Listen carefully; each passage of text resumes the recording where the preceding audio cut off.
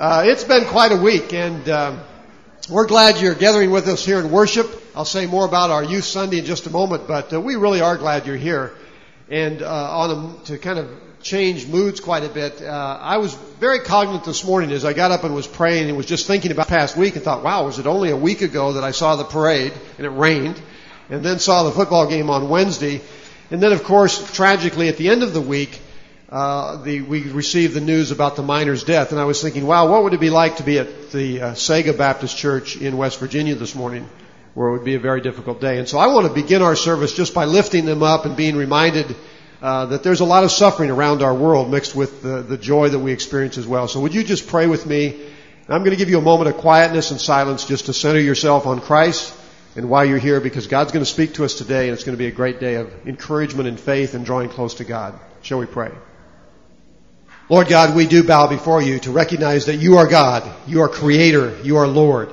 You made all that is, and you've made us. And you've created us in your image. You've created us in love. And Lord, you've sent the Lord Jesus into the world to help us understand your love fully. And we come together today in the name of Jesus. We pray to you in the name of Jesus. And Lord, we pray on behalf of the suffering of our world, and we think particularly of those who are grieving in West Virginia today, and ask that you might be very near to them. Be with those who lead in worship, those who bring your word. We pray that you might encourage them in their faith, and that they would do what you've called us to do, that they would stand one with another to be encouragers and comforters at this time. We think of the many places that are broken around our world and lift them up to you today. We think of the broken places in our own lives and in the lives of those we love. And we pray for your encouragement in faith, for your renewal. This is the day that you've made, Lord, and you've called us to rejoice and to be glad in it, and we are. Thank you for these young people before us, those who have the courage to name the name of Jesus in the high schools and colleges where they attend. And we pray for them today that this might be a wonderful time as they serve us. And we pray for your strength to be given to them, not just today, but throughout this week and throughout this coming year as they seek to live lives that honor you in the places where you've placed them. So again, we come to you to say thank you, and we say it in Jesus' name. Amen.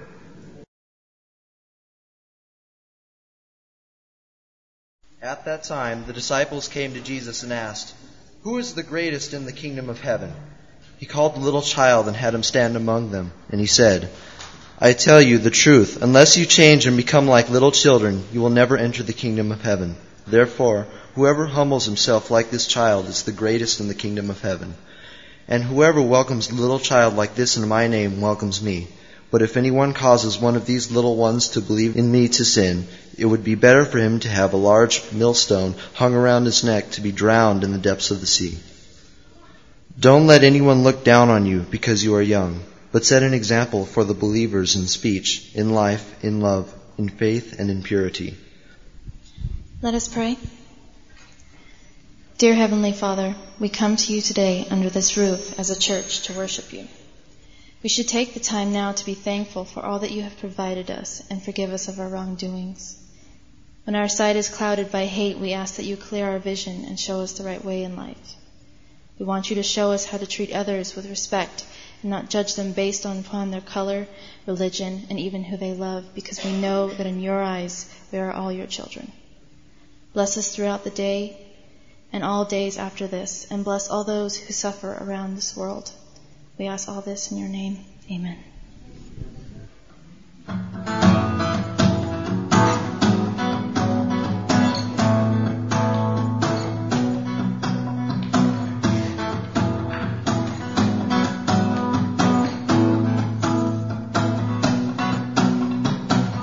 We sing in jubilation, adoration to a joyful King. You are spinning, you are singing, zealous love over all your children. We sing in jubilation, adoration to a joyful King. You are spinning, you are singing, zealous love over all your children.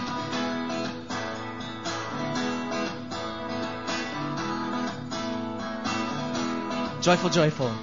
Joyful, joyful, we adore Thee, God of glory, Lord of life. Hearts unfold like flowers before Thee, opening to the sun above. Melt the clouds of sin and sadness, drive the dark of doubt away. Giver of immortal gladness, fill us with the light of day.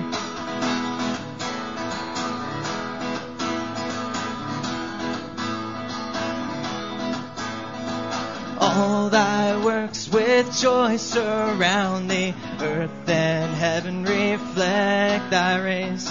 Stars and angels sing around Thee, center of unbroken praise. Field and forest, vale and mountain, flowery meadow, flashing seas, chanting bird and flowing fountain, call us to rejoice in Thee, to a joyful King, yeah.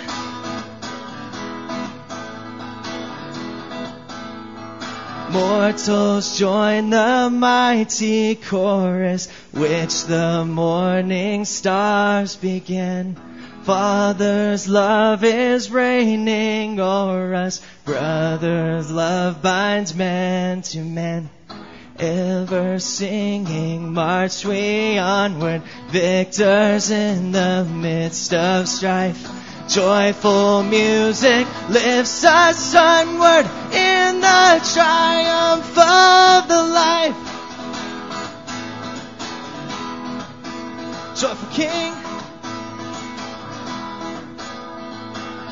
we sing in jubilation, adoration to a joyful King. You are spinning, you are singing, zealous love over all your children.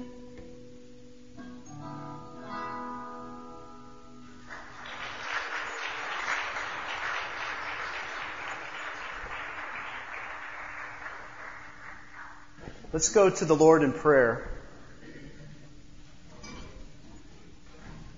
Dear Lord, thank you so much for letting us come and worship you today, Lord. Thank you for allowing us to take time to praise you for the glory that you have and the thankfulness that we have, Lord, for all that you give us, all the good gifts that you give us throughout our week, Lord. Lord, even in times of sorrow and sadness that we experience throughout our week, help us remember you.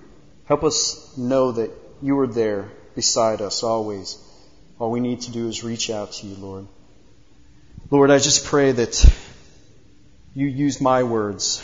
Use me as your voice, Lord. Help me be your humble servant. These things we pray in your name. Amen.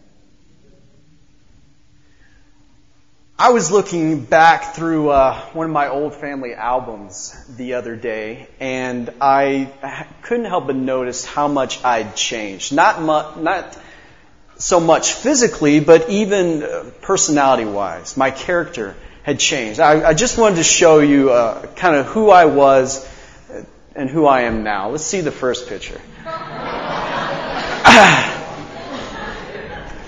I was 2 years old there. And as you can see, I was cute as button right there.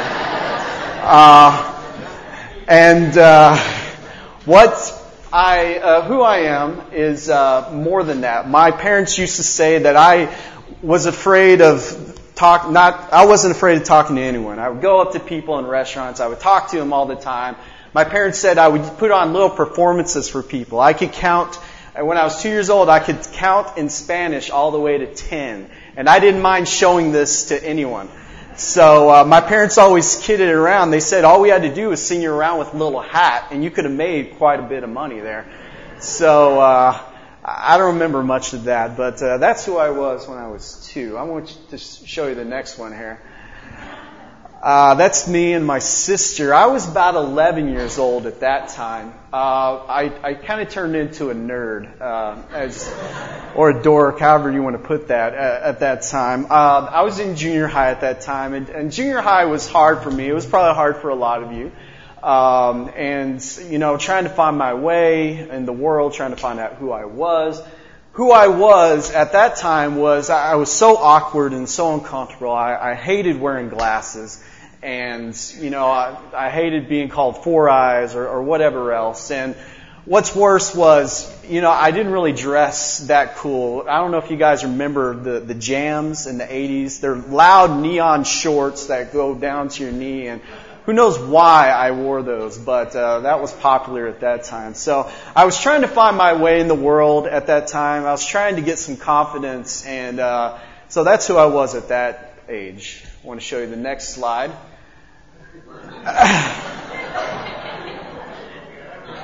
These aren't the most flattering pictures. This was me when I was about 17 years old. I had longer hair then, as you can see. And we lived in the Middle East at that time. And that's where that picture's taken. Who I was at that time was someone who was still evolving, still changing. I felt like I had more confidence later in life. I got past through my middle school phase, and I was able to go on, gain more confidence.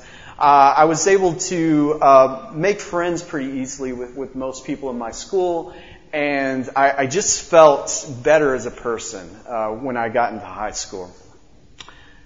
Here I am today. I'm 28 now, if you want to know.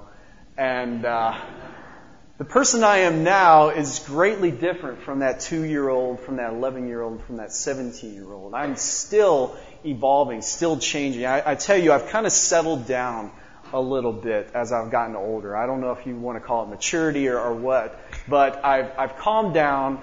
I've settled down. I've gotten a little more quieter than I used to be when I was that 2-year-old who would talk to anyone. I've gotten even more confident than that junior hire at 11 years old. But I've calmed down even more than that high schooler at 17. I'm still trying to find my way in the world. I'm still trying to find who the person I am. And I tell you, I'm constantly changing. I'm constantly going through changes in my life, even now, even at 28. And but it's amazing. The older I get, it seems like the less change that happens in my life. I don't know if you feel that way, but the older we get, it seems like the more settled we are in our ways. And I want us to talk a little bit about today what Jesus is saying here in Matthew chapter 18, starting in verse 1. Brian read the scripture for us. I want to read it one more time for you. At that time, the disciples came to Jesus and asked, "Who is the greatest in the kingdom of heaven?" Jesus called a little child and had him stand among them. And he said, "I tell you the truth, unless you change and become like little children, you will never enter the kingdom of heaven. Therefore, whoever humbles himself like this child is the greatest in the kingdom of heaven. And whoever welcomes a little child like this in my name welcomes me. But if anyone causes one of these little ones who believe in me to sin, it would be better for him to have a large millstone hung around his neck and to be drowned into the depths of the sea." I want to talk a little bit today about not only who I am, but I want to talk a little bit about who we are, but more specifically, who youth are today in our world. I want us to try to learn a little bit about youth and see what we can learn from them. And if you'll excuse me, I know in the story here it talks more about children and this child, but I'm going to use the word youth kind of interchangeably with child as we go through this here. I want us to look at the characters first of all. I want us to talk a little bit about the first characters in this story. I want us to talk about the disciples here. Now, something that Matthew leaves out, but Mark and Luke are quick to point out is, you notice the questions that the disciples asked. They asked Jesus, "Who's the greatest in the kingdom of heaven?" Now, Mark and Luke have a different version of that story. They go up to Jesus and they say, "Which one of us is the greatest?" They're not talking in general terms like Matthew states. They're saying, "Jesus, out of the 12 of us, who's your favorite? Which one of us is the greatest?" And Now, they didn't approach Jesus directly. They were talking amongst themselves. Judas was saying, oh, I'm really good. And you got John and James over here saying, no, I'm the greatest. And they're arguing amongst themselves. And Jesus comes up on them, and they get quiet all of a sudden. They're like, oh, okay, Jesus is here. But Jesus knew what they were thinking. And that's when he goes into this story of humble yourselves like this little child. This is who the disciples were. Now, I don't know about you guys, but the disciples, I don't want to paint them in a bad light, but, they're not the greatest disciples in the world. I mean, if I was Jesus, I would have picked someone a lot better than these disciples here. It seems like they made tons of mistakes. They don't get it a lot of times. And if you want to get an example here, later on, after this story, after Jesus says, humble yourselves like children, the first shall be last. James and John, the brothers Zebedee, come up to Jesus and they say, Jesus, choose one of us to be on your right and one on your left whenever you enter the kingdom of heaven. I can just see Jesus going, okay. Let me explain this to you guys. It's not about that. It's the last shall be first, the first shall be last. Don't look for places of honor seated next to me on the right and left in the kingdom of heaven. Humble yourselves. Ask to be the last person, and then you will be the first person. And so it's, the disciples don't quite get it. And a little bit later on even, children come up to Jesus, and they're wanting to talk to Jesus. They're wanting Jesus to lay hands on them. And what do the disciples do? Push them away, like, you're kids, get out of here. And Jesus, he's doing it again. He's like,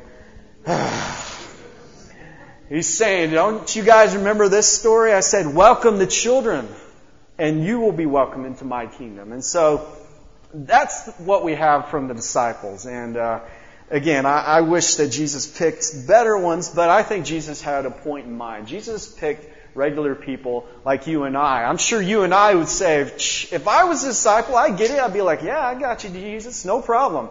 But I think that, if we were truly honest with ourselves, even we would have problems with some of the thoughts and ideas that Jesus had. We have to realize that these were revolutionary ideas. The first shall be last. That's the strangest thing anyone had ever heard. And so I don't want to give the disciples too much of the bad rap when we're talking about them there. The next character in the story here is the child. Jesus welcomes a child and has the child come up. Jesus uses this child not like a prop, but almost like a parable. Jesus is telling a parable with this child, if you really think about it. Much like when Jesus said the kingdom of heaven is like a mustard seed, like a little bitty mustard seed. And when you plant it in the ground, it grows into this big tree. And Jesus is using that mustard seed to represent something. The same thing with this. Jesus is using this child to represent something here. And so Jesus is pointing out, it could be just any average child. Maybe this child is 6 years old or something, comes up and says, you know what? You need to be like this child, 6-year-old child. Be humble like this child here. And so as we go in the story, we see that the disciples and the children, they act as foils of each other. And I don't know if you guys know your literary terms, but foils are something that kind of acts opposite of each other. They counter each other. They play off each other. So on one side, you have the children. On the other side, you have the disciples. And I want us to talk a little bit about this because Jesus, in these 6 simple verses here, he's making 4 major points. And he's using, again, the children and the disciples as foils. He's saying, the children are this, you disciples are this. And I want us to talk a little bit about that. The first point Jesus makes, he says, humble yourselves. The American Heritage Dictionary defines humble as meek or modest, or low in rank or station. One of the lowliest stations at that time, and even still today, are children, or youth. The old saying, children are to be seen, not heard. We don't want to admit that. It's something that, we believe. We don't allow children to sit in and be senators or anything like that. I mean, their opinion really doesn't matter that much. And so they are low in station. There's some ones that not are so much outcasts, but as far as the order of things, they're not very high up on the list. What is Jesus saying? Jesus is saying we should be like these people, like these children, like these youth, low in station. But more than that, the other definition here, we should be meek and modest. And that's hard to do. As a child, I guess it's pretty easy to do. When we think about children being humble, and what Jesus is trying to say here is, Jesus is saying that we should be humble and like children. Because how are children humble? They obey their parents. Good children obey their parents. We'll talk about bad children in a minute. Good children obey their parents. They are humbled by their parents. They understand that relationship. The parent tells the child what to do. The child should do it. And so that's what Jesus is saying here. Jesus, the best analogy that Jesus can give, and it's perfect, is if you want to be in the kingdom of heaven and you want to be the greatest, humble yourself like this child. Obey your heavenly parents. Humble yourselves. And that's what Jesus is trying to tell us and tell the disciples. He's saying, I know you guys are arguing about who's the greatest, but the problem is it's not about that. You need to be low in station. You need to not worry about who's the greatest. I want to see a disciple raise his hand and say, I want to be the last. Pick me last, Jesus. That's what Jesus is trying to say here. But more than that, Jesus is saying, obey your heavenly parents. Humble yourselves. And the foil to that, the opposite side of that, the point that Jesus is making is, even though the child is humble, the disciples are the opposite of humble, which is prideful. The disciples are prideful here. And here we have an example of they're arguing amongst themselves, who's the greatest? Am I the greatest? Are you the greatest? And their pride gets a hold of them. And that's real easy to do. I'm sure you guys face it every day. I'm the best worker in my office. I'm the best basketball player in my pickup group. Whatever it might be. I mean, it's easy to do that. In our minds, we do that very easily, very quickly. And we try to distinguish what is better about ourselves than other people. The dictionary also defines pride as arrogance or conceit. And the disciples here were being very prideful. Pride can mean another thing, though. There's another way that Jesus was using pride. Jesus was saying, you're prideful because you want to do your own thing. Pride can mean that we ourselves want to do whatever we want. You guys have heard the expression, pride goeth before the fall? That expression makes a lot of sense, and I don't know if you guys quite understand that, but what that means is if you're going to sin, if you're going to commit adultery, if you're going to go rob a bank, or whatever you're going to do, you are first going to tell yourself, no one can tell me what to do. That's pride right there. No one can tell me what to do. I can do whatever I want. And that is pride. And that's something that we need to be warned against because, again, two issues here. First issue is the disciples are playing the game that we often play ourselves. Who's the best Christian? Maybe you guys are looking around the room and you're saying, well, I plan on giving a lot more offering today than that person right over there. And so we play that game. Who's the best Christian? And that's what the disciples were doing. But more than that, again, when pride becomes an issue, we are saying, I can do whatever I want and I don't need to change, which is the next thing that we're talking about here. Change. Jesus says, I tell you the truth, unless you change and become like little children, you'll never enter the kingdom of heaven. Jesus doesn't say, unless you're already humble, if you're already humble, don't worry about it. Jesus says, unless you change. What Jesus is emphasizing is that we all need a little more humility. We all need to change. I tell you, it's amazing. As I went through the pictures here, I could see how much I'd changed. And the same thing goes for these youth. I've been the youth minister here for about 2.5 years. I've seen how much these children can change. Jesus is using this as an example. He's saying these children, they're able to change.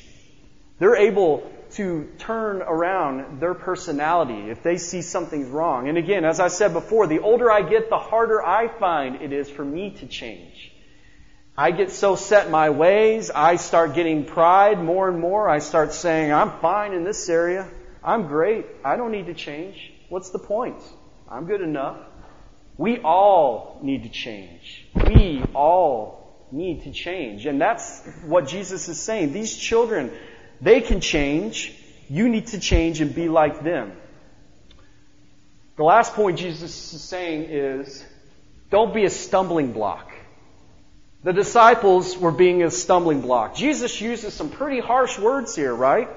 Jesus says, if anyone causes these little ones who believe in me to sin, it would be better for him to have a large millstone hung around his neck and to be drowned into the depths of the sea. Whoa, Jesus? Okay. These are harsh words. But harsh words are necessary. And since Jesus is using harsh words, I don't mind giving a harsh example of how we can be stumbling blocks. You know that children and youth are more likely to abuse their own children if they themselves are abused. It's a fact.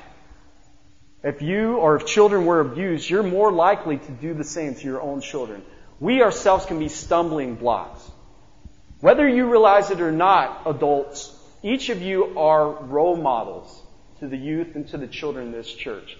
They look to you for examples of how to live your life, how to act, how to do things properly. Can you imagine if children came to this church and later when they grow up, they decide to argue about the color of the carpet because that's what their church did back home? It's sad, but we ourselves can be stumbling blocks in so many ways, and we don't even realize it. We need to be cautious not to be stumbling blocks. We need to realize that the youth, they look to us, each and every one of us, for examples of how to live our lives. Sometimes I feel trapped between these two worlds, and I'm sure you do as well. And I'll be honest with you. I feel each of these almost on a daily basis. I'm continually humbled by the fact that I was called to the ministry, that God called me to be a minister. I am truly humbled. I come to church almost every Sunday and say, I don't know what I'm doing here, God. Why did you even call me? I'm continually humbled by that. I experience pride as well. I tell you, I typically don't like to sing solos in this church because I'm pretty prideful about my voice. I'll be honest with you. I feel change every now and then. I'm still working on trying to be more of an optimist in life. That's something that I struggle with. And again, if I watch the news or read the newspaper, it's hard for me to change. But that's something that I'm struggling with and working on. I sometimes can be a stumbling block myself. The movies I watch, the music I listen to, am I being a stumbling block for the youth in this church? That's something that I struggle with daily. What I want us to learn from these youth is the same thing Jesus wanted the disciples to learn. He wants us to learn humility. Be humble. You're not the greatest. And if you're good at something, it's probably because God blessed you. We need to change. It's so easy for these youth to change, and I've seen it. We ourselves need to change. Don't be prideful. Don't be prideful about your abilities. Don't be stumbling blocks. Watch your actions, because these youth are definitely watching those actions. I tell you, I'm constantly amazed by these youth that are in the church. Their servant spirits humbles me. The fact that they can go collecting canned goods for the needies, or they can serve meals for the poor. It's truly amazing to me when I see them. I'm also amazed, as I said before, by their willingness to adapt and change. It does a youth minister good to see that whenever I teach a lesson, that these youth actually apply it to their lives. It's amazing to me, and I am continually humbled by that. The last verse that I want us to look at is Timothy 4:12, and Brian read it. Read it one more time. Don't let anyone look down on you, youth, because you are young, but set an example for the believers in speech, in life, in love, in faith, and in purity. It's a two-way street, youth. These adults look at you as well. You might be watching their actions, but they're looking at you. Set an example. Help them be humbled by the fact that people so young can be such a great example to this church. I challenge you, will you join me in leaving behind our pride and our stumbling blocks? Will you become a child of God? Will you humble yourselves in that way? I pray that you will. I pray that you will do what Jesus asked, but more than that, I pray that you will be that good example to the youth and children in this church. Let us pray. Dear Lord, thank you so much for letting us come together, Lord. Lord, help us understand this message as you've laid out. Help us understand that we ourselves need to be so humble. We need to let go of our pride. We need to stop being stumbling blocks. Help us change, oh Lord. Help us change. Lord, I just pray that each and every one of us has the courage to change. I know, even as I grow older, Lord, that it gets harder and harder. Help us be that good example. Help us change our ways. Help us change our wrongdoings, Lord. These things we pray in your name. Amen.